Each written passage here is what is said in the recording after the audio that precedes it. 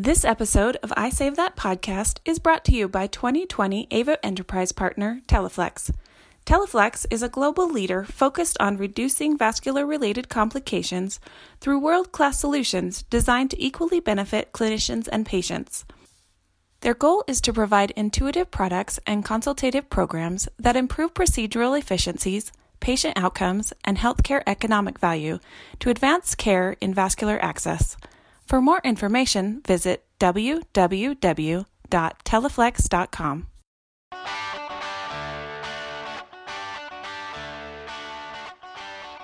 Greetings. Welcome to Season 3, Episode 3 of the I Save That podcast. This installment of the show revolves completely around the COVID-19 global pandemic, focusing on how the virus is impacting healthcare institutions across the United States and the entire world. I'm Eric Sager, Director of Communications for the Association for Vascular Access, and I'm joined as always by Judy Thompson, AVA Director of Clinical Education. Hi, Judy. How are you doing? I'm good, Eric. How about you? Great. Staying busy, as I'm sure everyone else on our wonderful panel is as well. In this episode of the podcast, we're going to welcome that panel in a few seconds here. They're all vascular access clinicians from across the country who have taken valuable time out of what I'm sure is extremely busy schedules to chat with us about the virus and how it's changed their practice and how they're doing things differently within their healthcare institutions in different states and metropolitan areas. So let's go ahead and get to it and welcome our panel. Hailing from St. Vincent's in Birmingham, Alabama, we welcome vascular access specialist Regina Hines and Christy Butler, and from Phoenix, Arizona, respiratory therapist Keegan Mahoney. Connie Girgenti is here from the Chicago area. And finally, welcome Tanya Stevens, who is the current secretary on the 2020 AVA Board of Directors from our nation's capital, Washington, D.C. I want to thank all of you again for taking time out of your busy lives to join us for this special episode of the I Save That podcast. Welcome. Thank you. Thank you. Thank you. We're so happy to have you guys here. So this will be fun today. Let's get right into it because we have a lot to talk about. And each of you have a different perspective. So super excited about this. Let's talk about the shortage of PPE because that's really been in the news all across the country about masks and proper attire. So let's start with you, Regina. How has the shortage of PPE impacted your team in their daily tasks? Well, we started off in the South with a slower start to the influx, I would say, than some of the larger cities. However, it has made a difference with us recently with our cohort units because we have had to reuse masks. N95s we've had to use once and then put them in a bag for cleaning once the facility learned how to do that appropriately. So it's been a change for us to stop and think about the fact that we're coming out of a room, we've just used a mask, and how to properly hand that to somebody, not touch the front of it, etc. So we can't just say, okay, we have a line and we're ready to go. We have to think about every step of the way. Do we have our mask? Do we have our goggles? Do we have our face shield? All those things have to be considered. So it's just more time consuming. And Christy, I know you work with Regina out there in Alabama. I was very excited to be out there to film you guys a while back. So yeah. How has it impacted you in your life and your work? I think it's just been a learning curve just going through it. We have tried before we knew everything was happening to kind of try to stock up our stash of masks and everything, and just to make sure that we would be able to keep those for as long as we could, as opposed to changing a mask with every patient's room that we go in. We keep the same mask all day long, which has been a huge task to try to, or I guess a new habit to get into. As far as impacting life, it's just, you have to be mindful also when you go home that not just for your PPE here, but that I personally change clothes before I leave here so I don't take anything home with me. Good point. So that actually leads me into another question. Connie, I think I'm going to tap you on this one. What challenges have you had at home after COVID shift? So, or quote, a COVID shift, a shift in your hospital. Yeah. And for those of you that know my husband, you'll understand this. And for those that you don't, I hope you can just laugh. He was incredibly afraid for me to go to the hospital. And as most of you know, I am a full-time educator for a manufacturer, and then I work in the hospital part-time. The first day that I went to the hospital during all of this, we had, I think, like 13 PUIs, patients under investigation. And then it wasn't bad. They were in a small section of the hospital. It was pretty contained. I didn't have any patients at that time, so not so worried. But then on the 16th, we had gotten our first positive in the county. And then on March 27th, when I was back, this is when that war zone hit. And I have to say, I was afraid. And it really was scary. And I know my husband kept, he was afraid too. He's like, make sure, he's the layman. He's an essential worker too. But he's like, did you do this? Did you do that? He was starting to drive me crazy. And I snapped a picture of myself and all the gear to send to him. I'm like, okay, yes, this is what I look like. Please, I'm doing everything we can. I did put some patients in the ICU, some lines in patients in the ICU. And when I walked on the unit, it was that war zone. And I'm getting off a little bit on topic, but it kind of builds the story. But it was that war zone. My pulmonary physician, he looked helpless. The IV tubings were in the hallway. This was it. I was putting lines in these patients. When I got home, he heard the garage door open, literally walked into the garage door with a towel. I had to disrobe in the garage. He had gloves on. He knows just enough to be safe. He handed me the towel, picked up my clothes. They went into the washing machine. And usually we hug each other when we get home, but no, it was like straight to the shower. My shoes were sprayed. They were left in the garage. It was scary, and at first we didn't know, should we hug each other? Should we kiss each other? Because you were just in all of that. But I think we took all the precautions necessary to, decontam. I think, like when you say you take all your, you change your scrubs at the hospital, I think hospitals should provide the scrubs there and be laundered there. And I think like we'll use Matt because he was supposed to be on this call. He's got little kids at home. How do you wear those shoes? How do you wear those scrubs back home and feel safe as a nurse? Those were just, I don't know, some of our precautionary measures, and it still takes place. Just undressing immediately, leaving the shoes in the garage. Mm-hmm. Absolutely. Yeah. Keegan and the rest of the pet. Well, Keegan, let's talk. Have you had any of those same struggles about people at home afraid of you? Oh, almost definitely. We had that discussion early. We have the benefit here that our peak isn't supposed to be for the first 2 weeks of May.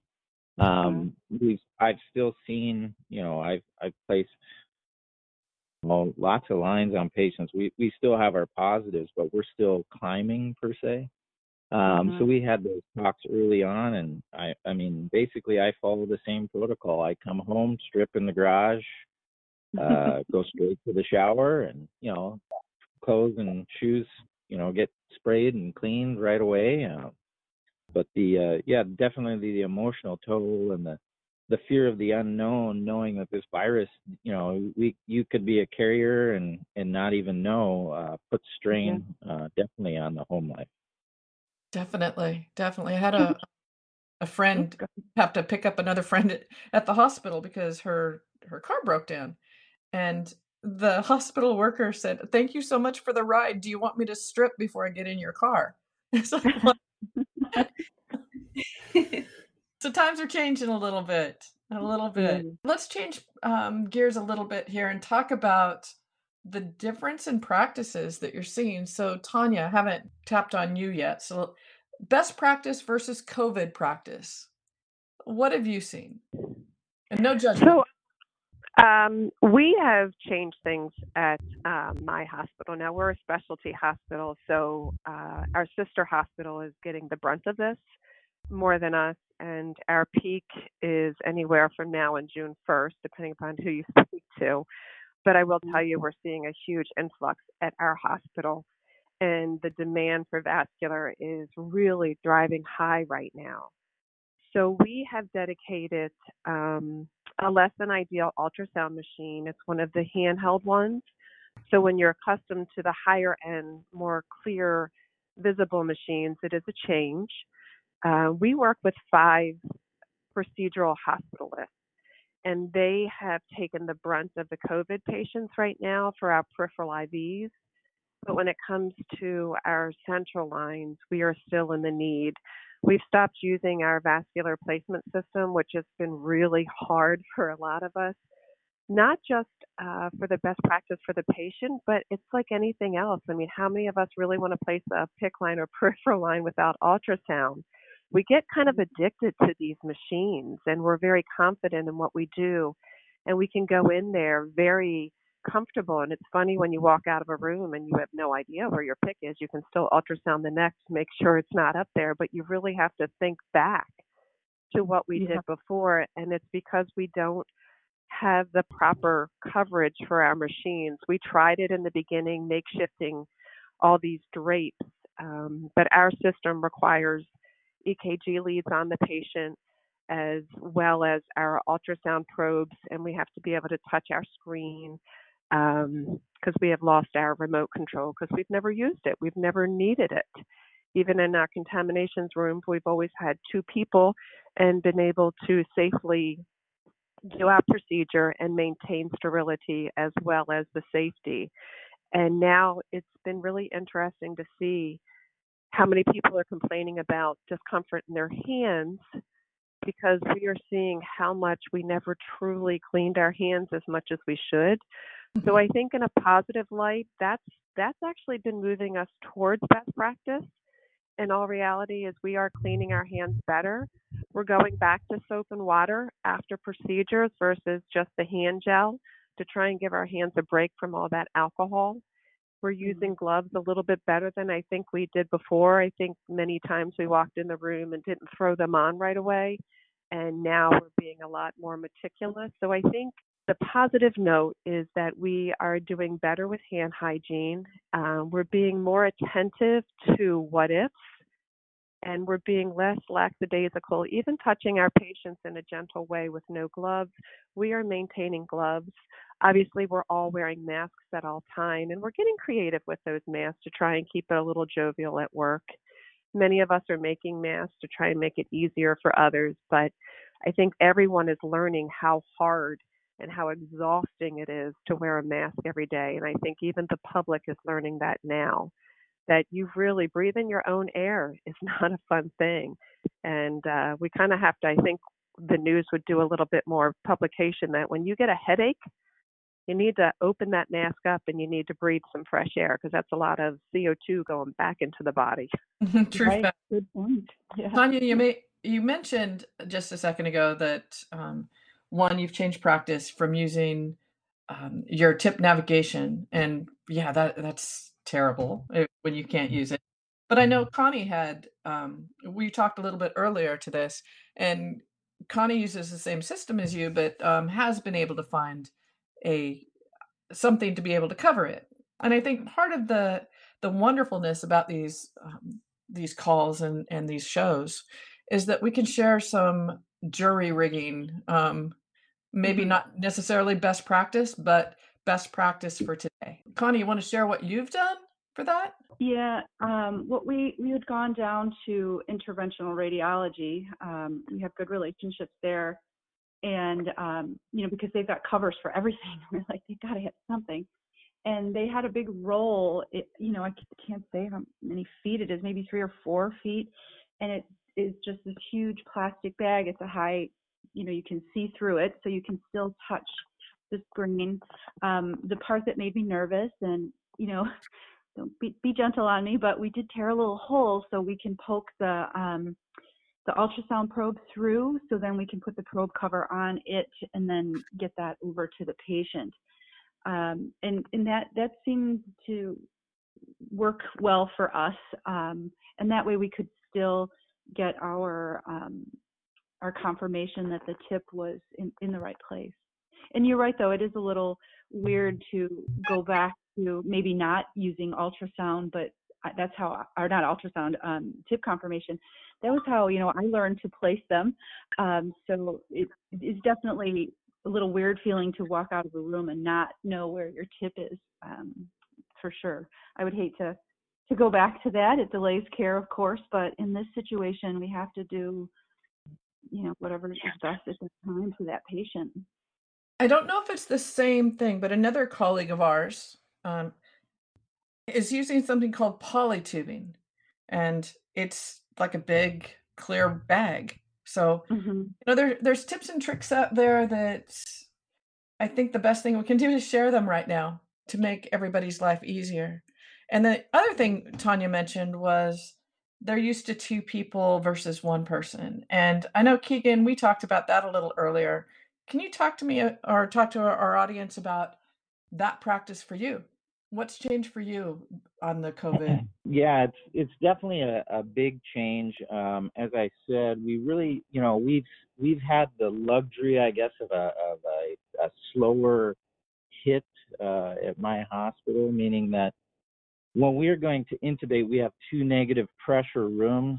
So we have that luxury where we've been able to just kind of coordinate back and forth. The struggle from a vascular access standpoint is currently what we're doing is we'll go in after intubation and we wait about 35 minutes. So we prep bags, basically. So we put everything that we would need. Most of our patients are getting, anybody that's intubated is getting a central line and A line, which we would place. So we prep 2 bags with the materials that we need. And then we have to get all our PPE on. So we get our PPE on, which has been a kind of a learning curve as far as how many pairs of gloves do I need to put over these gloves and how many gowns do I have on for the different procedures. And then you enter the room by yourself, which is a huge change for us, being that we would always have 2 people in. So for instance, 2 days ago, I had one of those moments that, is the proverbial, kind of crap your pants moment where I'm on my central line and my wire falls off the bed. Oh, no. So now it's a matter of, I have on a N95, a face shield. I have 3 gowns on, and we communicate by Vocera, which I don't know if everybody knows, but it's a little device that hangs on your scrubs, which now is behind 3 gowns and an N95, and I'm trying to press this and say, hey guys, can somebody, slide me a wire under the door? And the Vocera isn't, receiving my calls and things. So I'm standing there with a needle in somebody's neck with my thumb over the back end of the needle and trying to flag people down, to get them to come into the room. So the struggle's real in that instance when you don't have your someone else in the room that you trust and know that is going to have your back during those times. So it's definitely difficult to limit exposure from a healthcare perspective and still deliver care like we're used to. Absolutely. Yeah, Keegan, if I could add, Judy, we unfortunately do not have the luxury to work in pairs, so we are a solo team. We go into the rooms by ourselves. Usually with PICC placement, the nurses do not stay in the room, but when we do central lines, someone is in the room. So I can't even fathom putting a central line, CVC, IJ, subclavian, axillary, subclavian, in by myself. And that is just, that would be very, very scary. And I can't even imagine this. And dropping your wire. And dropping your wire and trying to talk to, oh my gosh. Disc, you can always put that on later, but you need a wire. Yeah, you lose so much dexterity with gloves, with the more gloves you put on. But we found that, we have to doff our sterile gown in the room. So we have to have gowns on underneath and gloves underneath so that we don't expose. So that's kind of that crazy learning curve for how much PPE do I have to have on underneath the sterile, PPE that we're using to protect the patient too. It's definitely a different time. And you say you're going in and you're dropping a central line, sometimes an HD, and then an A line. So that could put you in that room for quite a while, Keegan. Oh man, I have never sweat so much in a patient's room. I'm a big hairy guy. From a personal standpoint, I always have a beard. I had to shave my beard. Rebreathing your air, it can be an hour and a half that you're in the room. Lots of times we do have the bedside nurse in the room with us. But if the bedside nurse has been in there through the intubation, and then, a couple of our lines, it's at that time usually that they step out because they've been in the room for like 2 hours and they just need to take a breath or something. So it's not the entire time that we're doing all these procedures that we're alone. It just always seems to be, when we're going to drop something that we're alone. How about to the panel? Have you been dealing with the prone patient? And what have you done if you have? We've been lucky enough to be very proactive. Like Keegan was saying, as soon as they're intubated, then you get the call for the central line. So I have not placed any lines in prone. How about you, Regina? Have you guys in Alabama hit that at all? Not yet. We're more in line, I think, with Keegan, maybe in that our influx is a little behind some of the other cities. So we have not seen that either.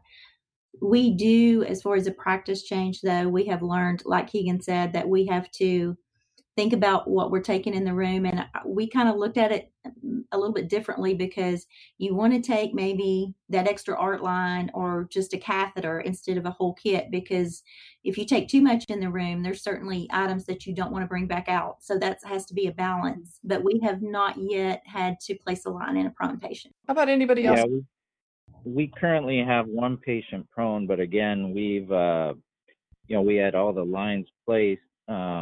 It is definitely very interesting to see, a patient that's prone with that huge bed in, a CRT machine, and then all the tubing from that coming from outside the prone bed and the machine outside the room, outside the door. It's definitely a practice that I have never seen before.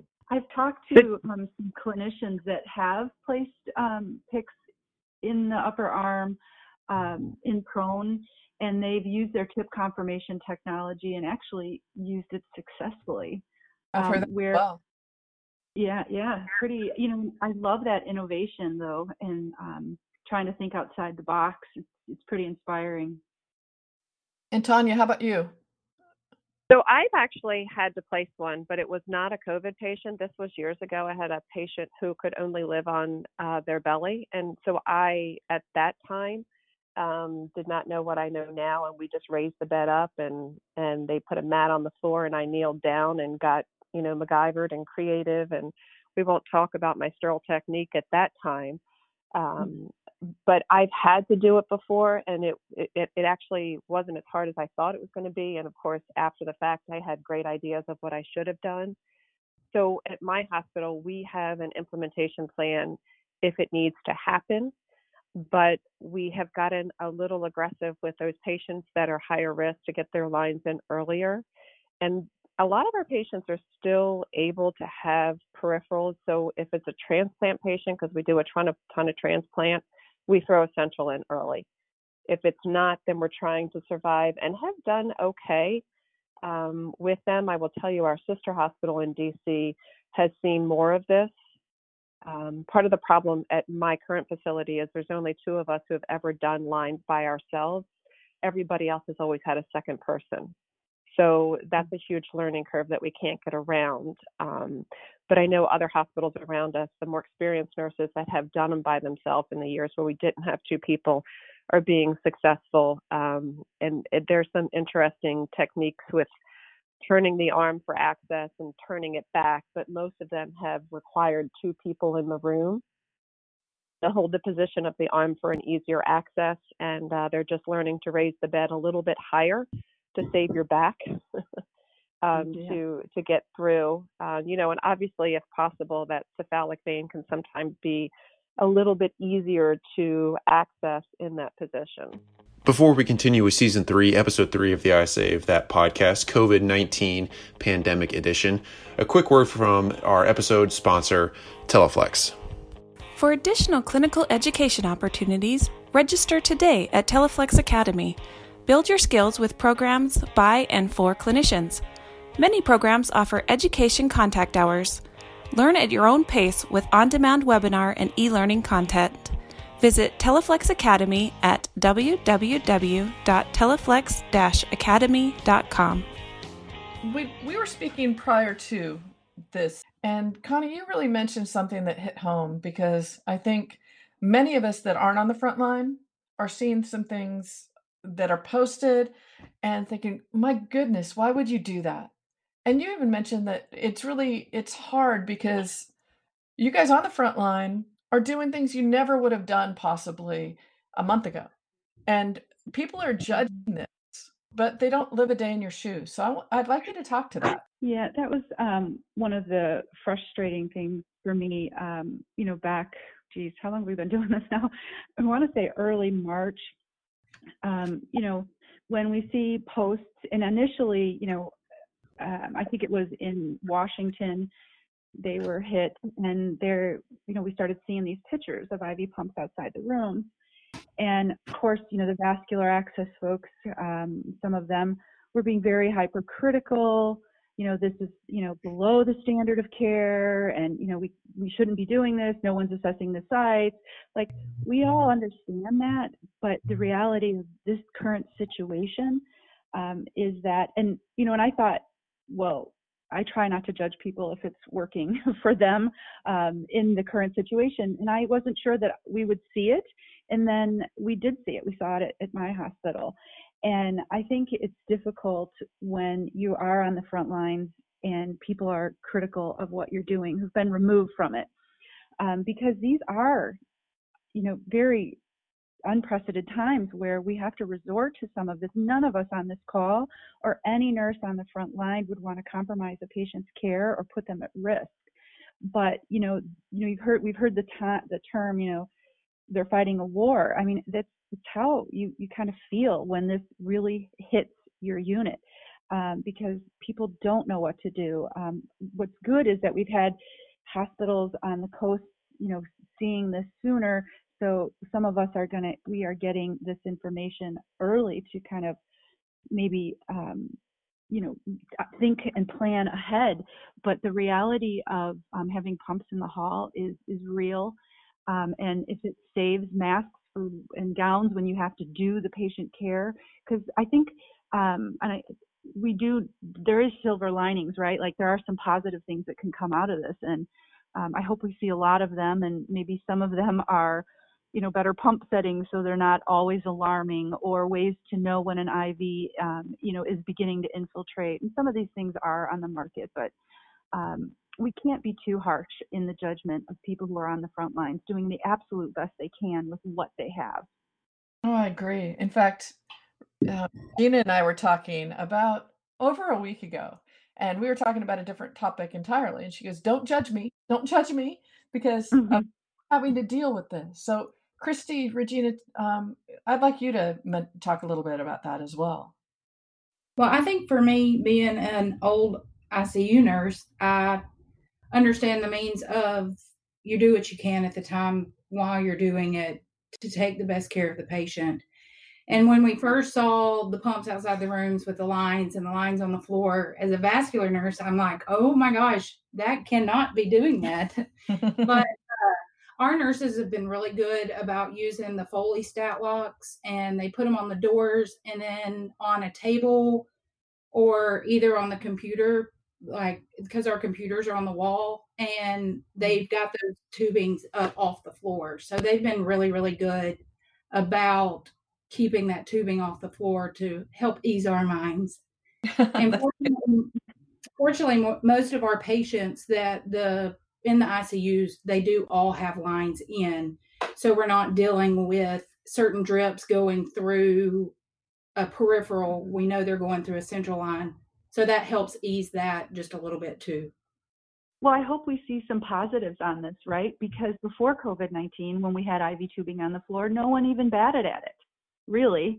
But now that it's stretched all the way across the floor and it's so obvious, so I hope that's one of the positives that we see, is that there should never be tubing on the floor. It shouldn't be coiled on the floor, when the patient's in a bed who's not positive for anything. But so I hope we see some better new ideas maybe for IV tubing so it's not on the floor. I think we will in many regards.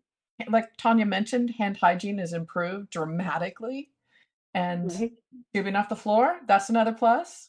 So I think there's a lot of lessons learned that we may go back to what we've always considered best practice. And then some things are going to change a little bit with that as well.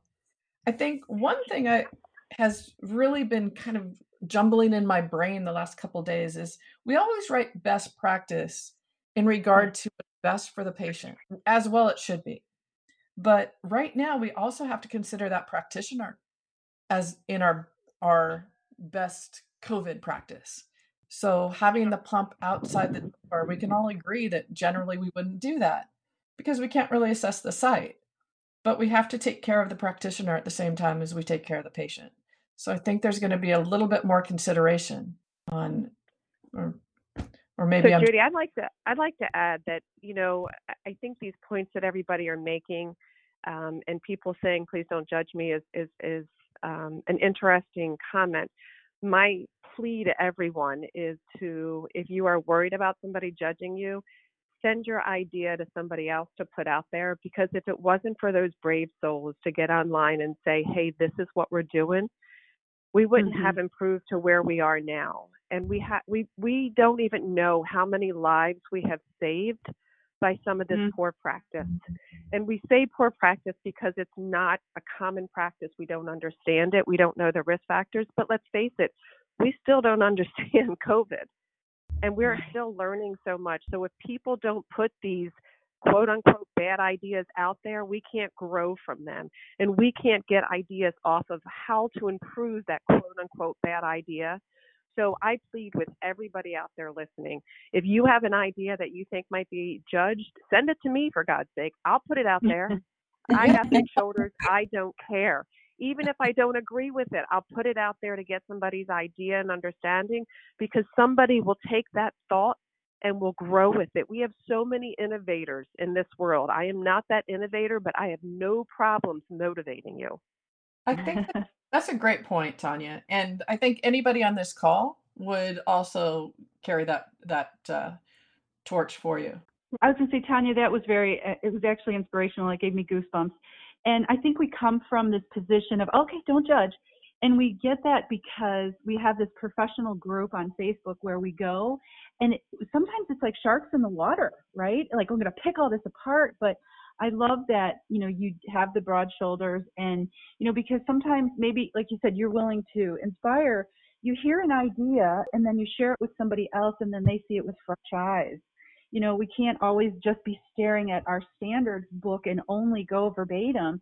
Sometimes we do. We have to think outside the box. And if somebody's willing to speak up, guess what? That next standard might change to include the idea that someone just shared because they weren't afraid. So yeah, that just gave me goosebumps. Thank you. Something people try out of desperation because they don't have another way to do it right now might just be the way that we practice down the road too. So great point, Tanya. So all you guys all are leaders in vascular access. You're leaders in your field. So how can other vascular access clinicians step up and be leaders during this crisis? So let's go right down the line. Regina, Christy, what are your thoughts on that? I think that if you're in a situation where you're on a team, as Keegan has mentioned, and you have a partner, that you can learn from that, because we have learned we've worked together for so long that even though our partner, if you will, is outside the door, we can just look at their eyes pretty much and know what they need. So if you're getting there because your facility has not seen the crisis yet, reach out to some of your coworkers and see what they have done to help each other, step up, or to help another discipline insert a line. Just the process of knowing what to do next can be very helpful. The process of what is the vascular access team going through right now? How can I help them, or how can I help my partner? Or like I said, that other discipline would be very beneficial, because it's not a normal day in today's world. You have to kind of know what they're going through and have maybe talked to someone, and that will lead to them being better able to help you or someone else. Thanks. Christy, what are your thoughts?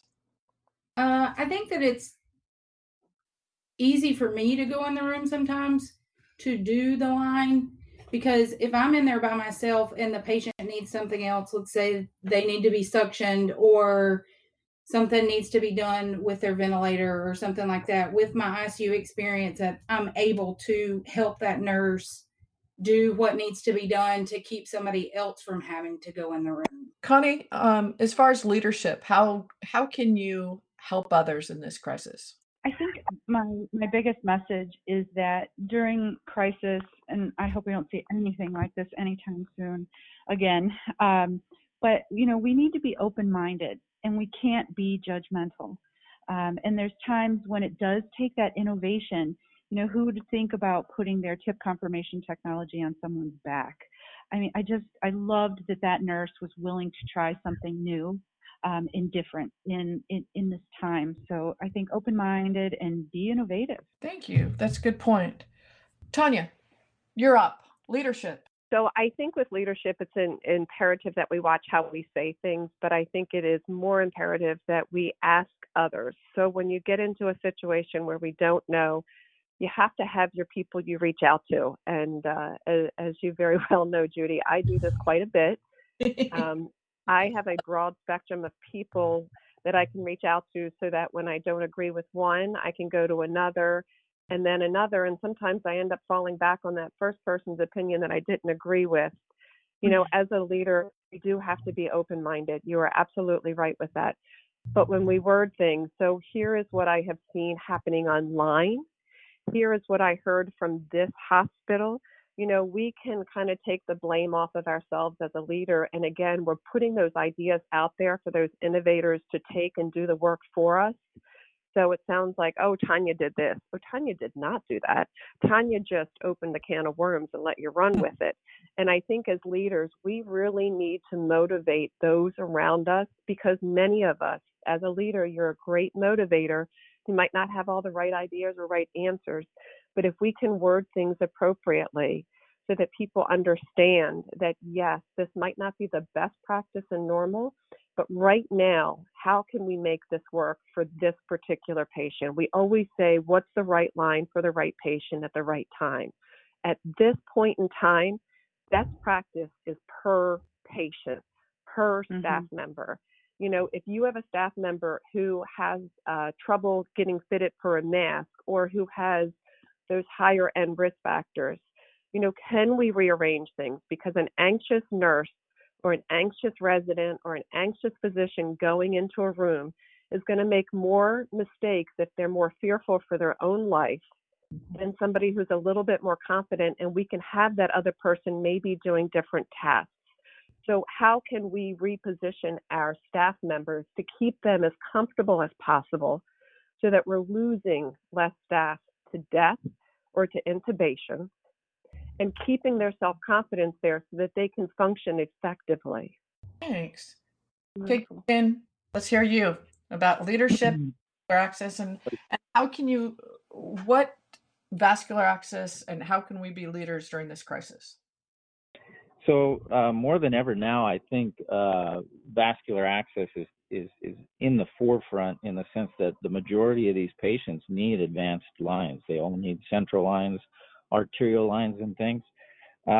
So being that there's a smaller number of people willing to take care of these patients, I would challenge other teams that have been looking at advancing their scope of practice to maybe speak to their leadership at their facilities and see if, expanding that scope. Now's the time, where we see limited, availability of people that can place all these types of lines. maybe out of this crisis, we'll see, vascular access specialists really come to rise because of the need for people that can place all devices. And in our facility, we've definitely, kind of garnered some of the respect that I think maybe was lost over, the previous years, or maybe just maybe not the respect isn't the word, but just maybe some of the vision that, oh, wow, we definitely need you guys here at this time. And they're asking for more coverage and more staff. And it's kind of, from that perspective, it's kind of nice to see that happening. I couldn't agree with you more. In fact, that was my next note about, I think as leaders go, we do, and I want to speak to your team specifically, Keegan. So you're a respiratory therapist in Arizona, and your team, your facility has been placing all central devices for better than a decade? About Since 2007, yeah. Right.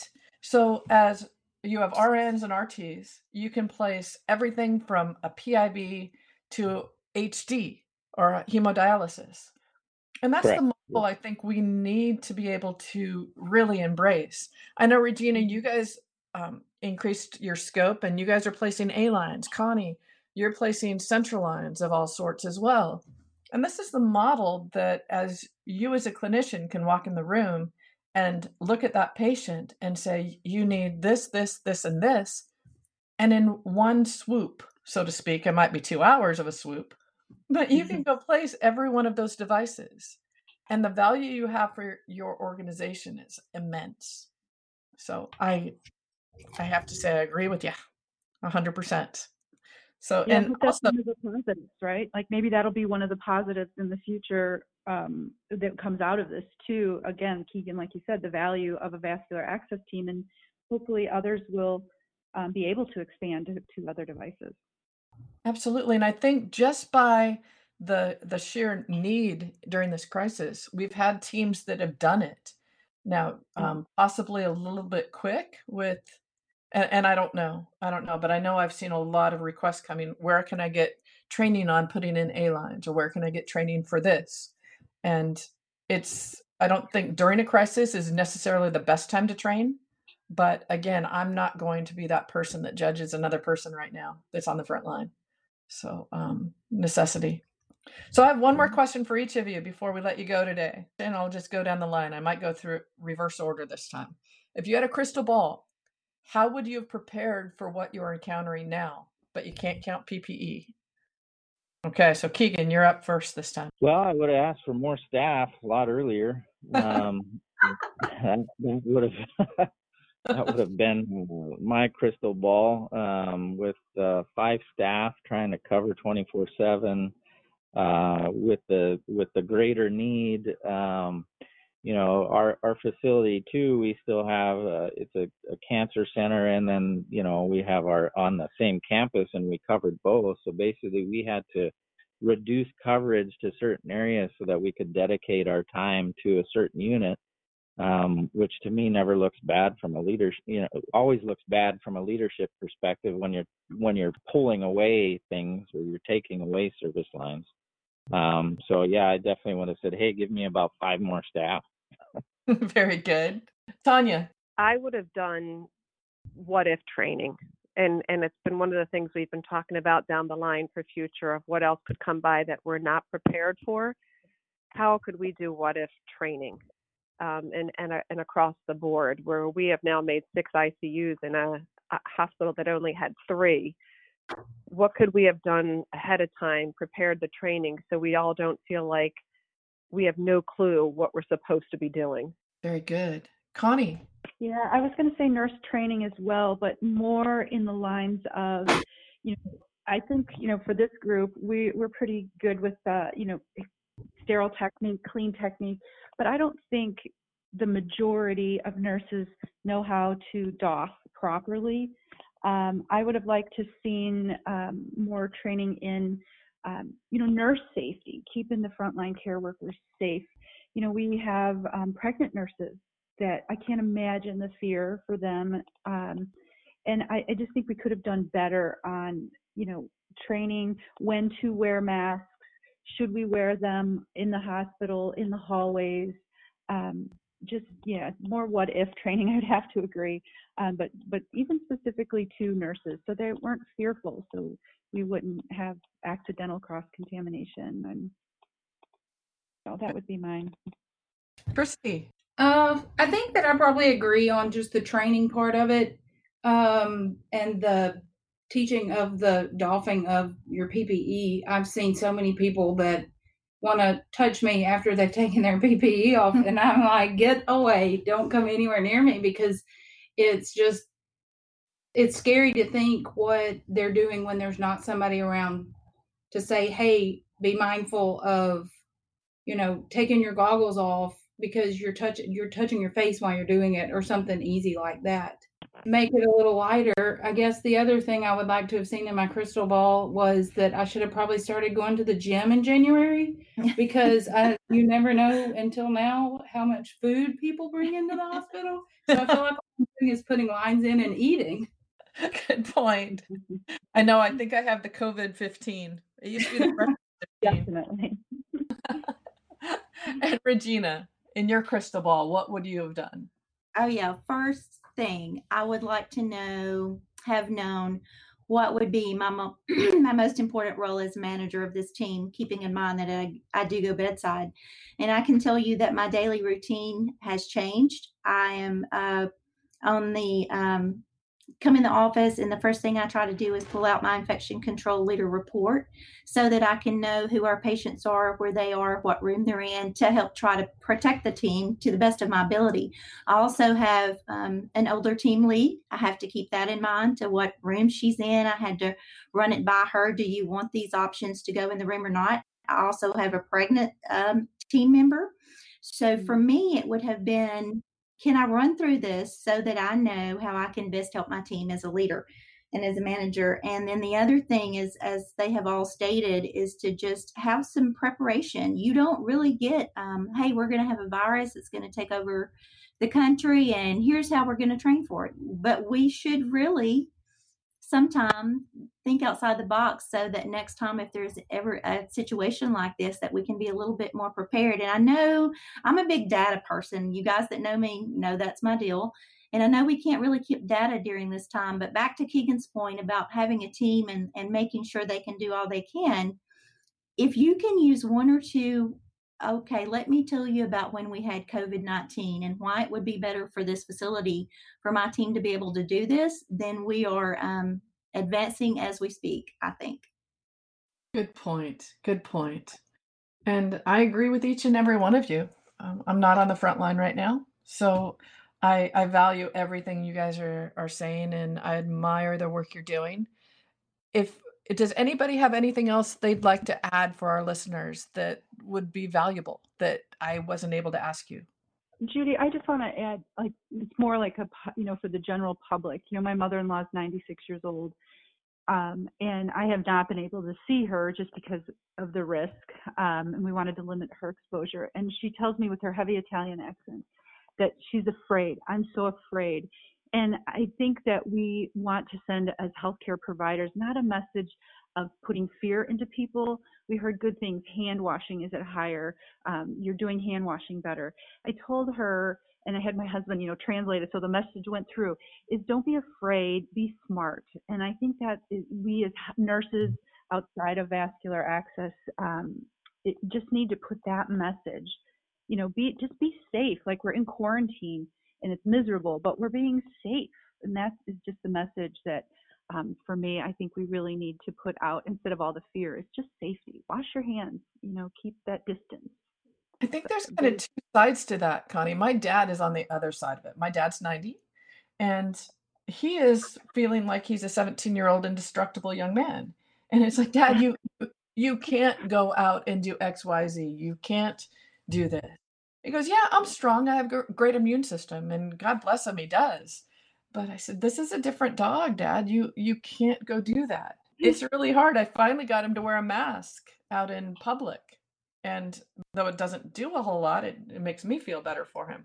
But I think that you're right. Be safe, be kind, So, Judy, this is Tanya. One of the things that I've seen in my hospital, and I won't say it wasn't there before, but to the level that I'm seeing now, is the teamwork that I am seeing, and the amount of times that I'm seeing a nurse kind of walk up to another nurse saying, "You look exhausted. What can I do for you to help?" And I will say at my hospital, being a smaller hospital, we do this a lot, and we have actually reverted back to team nursing currently. But right before we did that, all these nurses with their first time of wearing so much protection and breathing their own air and sweating their own sweat, the amount of additional teamwork that I have seen across the board, and not just in my hospital, but coworkers and friends of mine that I know that have said, my God, it's so nice to see everybody pitch in. And we are seeing more teamwork, both from the tech side, the secretary side, the physician side. It's across the board as a whole, saying, while I'm in there, what else can I do for you? I've heard that as well. Good point. Kudos to everyone for that. I think too, one of the things is, as healthcare workers, we're always trying to rush in to situations to save the day. I think what this has given us time to do is pause a second while we're putting on all that PPE. Just remember to take a breath of fresh air before you walk in that room. Make sure that you have everything that you need, and just kind of slow things down a little bit. And take your time rather than rushing through things. To me, as is what I've kind of told my team, and we see a code happen at our hospital, and before we would all run into that code, well, now we run to the door and have to put all our PPE on. So as you're saying, with that teamwork, we're actually talking through things as we're doing that on. We're checking to make sure that everybody has the right PPE on. Having buddies with PPE before we walk in the room. So definitely teamwork, slowing things down, and just taking a breath before we dive in. Great points. Each of you are leaders and experts in this field, and I can't thank you enough for taking the time today. And stay safe out there, continue to be kind, and we'll talk to you next time. Appreciate each and every one of you. Thank you, everyone, so much. That was great. You can see the entire AVA Network calendar on the AVA website at www.avainfo.org, which is also where you can join AVA or donate to the AVA Foundation. AVA is all over social media. You can follow the Association for Vascular Access on LinkedIn, Facebook, Instagram, Twitter, and Pinterest. Make sure you're subscribed to the I Save That podcast on iTunes, Spotify, SoundCloud, Stitcher, iHeartRadio, Pandora, or Google Play Music for our Android users. You can also find direct links to all episodes on each of these streaming services by visiting avainfo.org/podcast. The topics discussed on the I Save That podcast are purely for informational purposes. You should personally seek the guidance of clinicians before making any decision that affects your health or the health of your patients. Listeners of this podcast are advised to do their own due diligence when it comes to making vascular access decisions. Our goal is to inform and entertain the healthcare landscape while giving you a starting point for your discussions with your own clinicians and professional advisors. By listening to this podcast, you agree that the hosts, our guests, our sponsors, and the Association for Vascular Access are not responsible for the success or failure of your health, your career, or any decision you make related to any of the information we have presented. The I Save That podcast contains segments of copyrighted music that was not specifically authorized to be used, but is protected by federal law and the Fair Use Doctrine, as cited in Section 107 of the U.S. Copyright Act. If you have any specific concerns about this broadcast or our position on fair use defense, please contact us at podcast@avainfo.org. No part of this broadcast shall be reproduced, transmitted, or sold in whole or in any part or in any form without prior written consent from the Association for Vascular Access.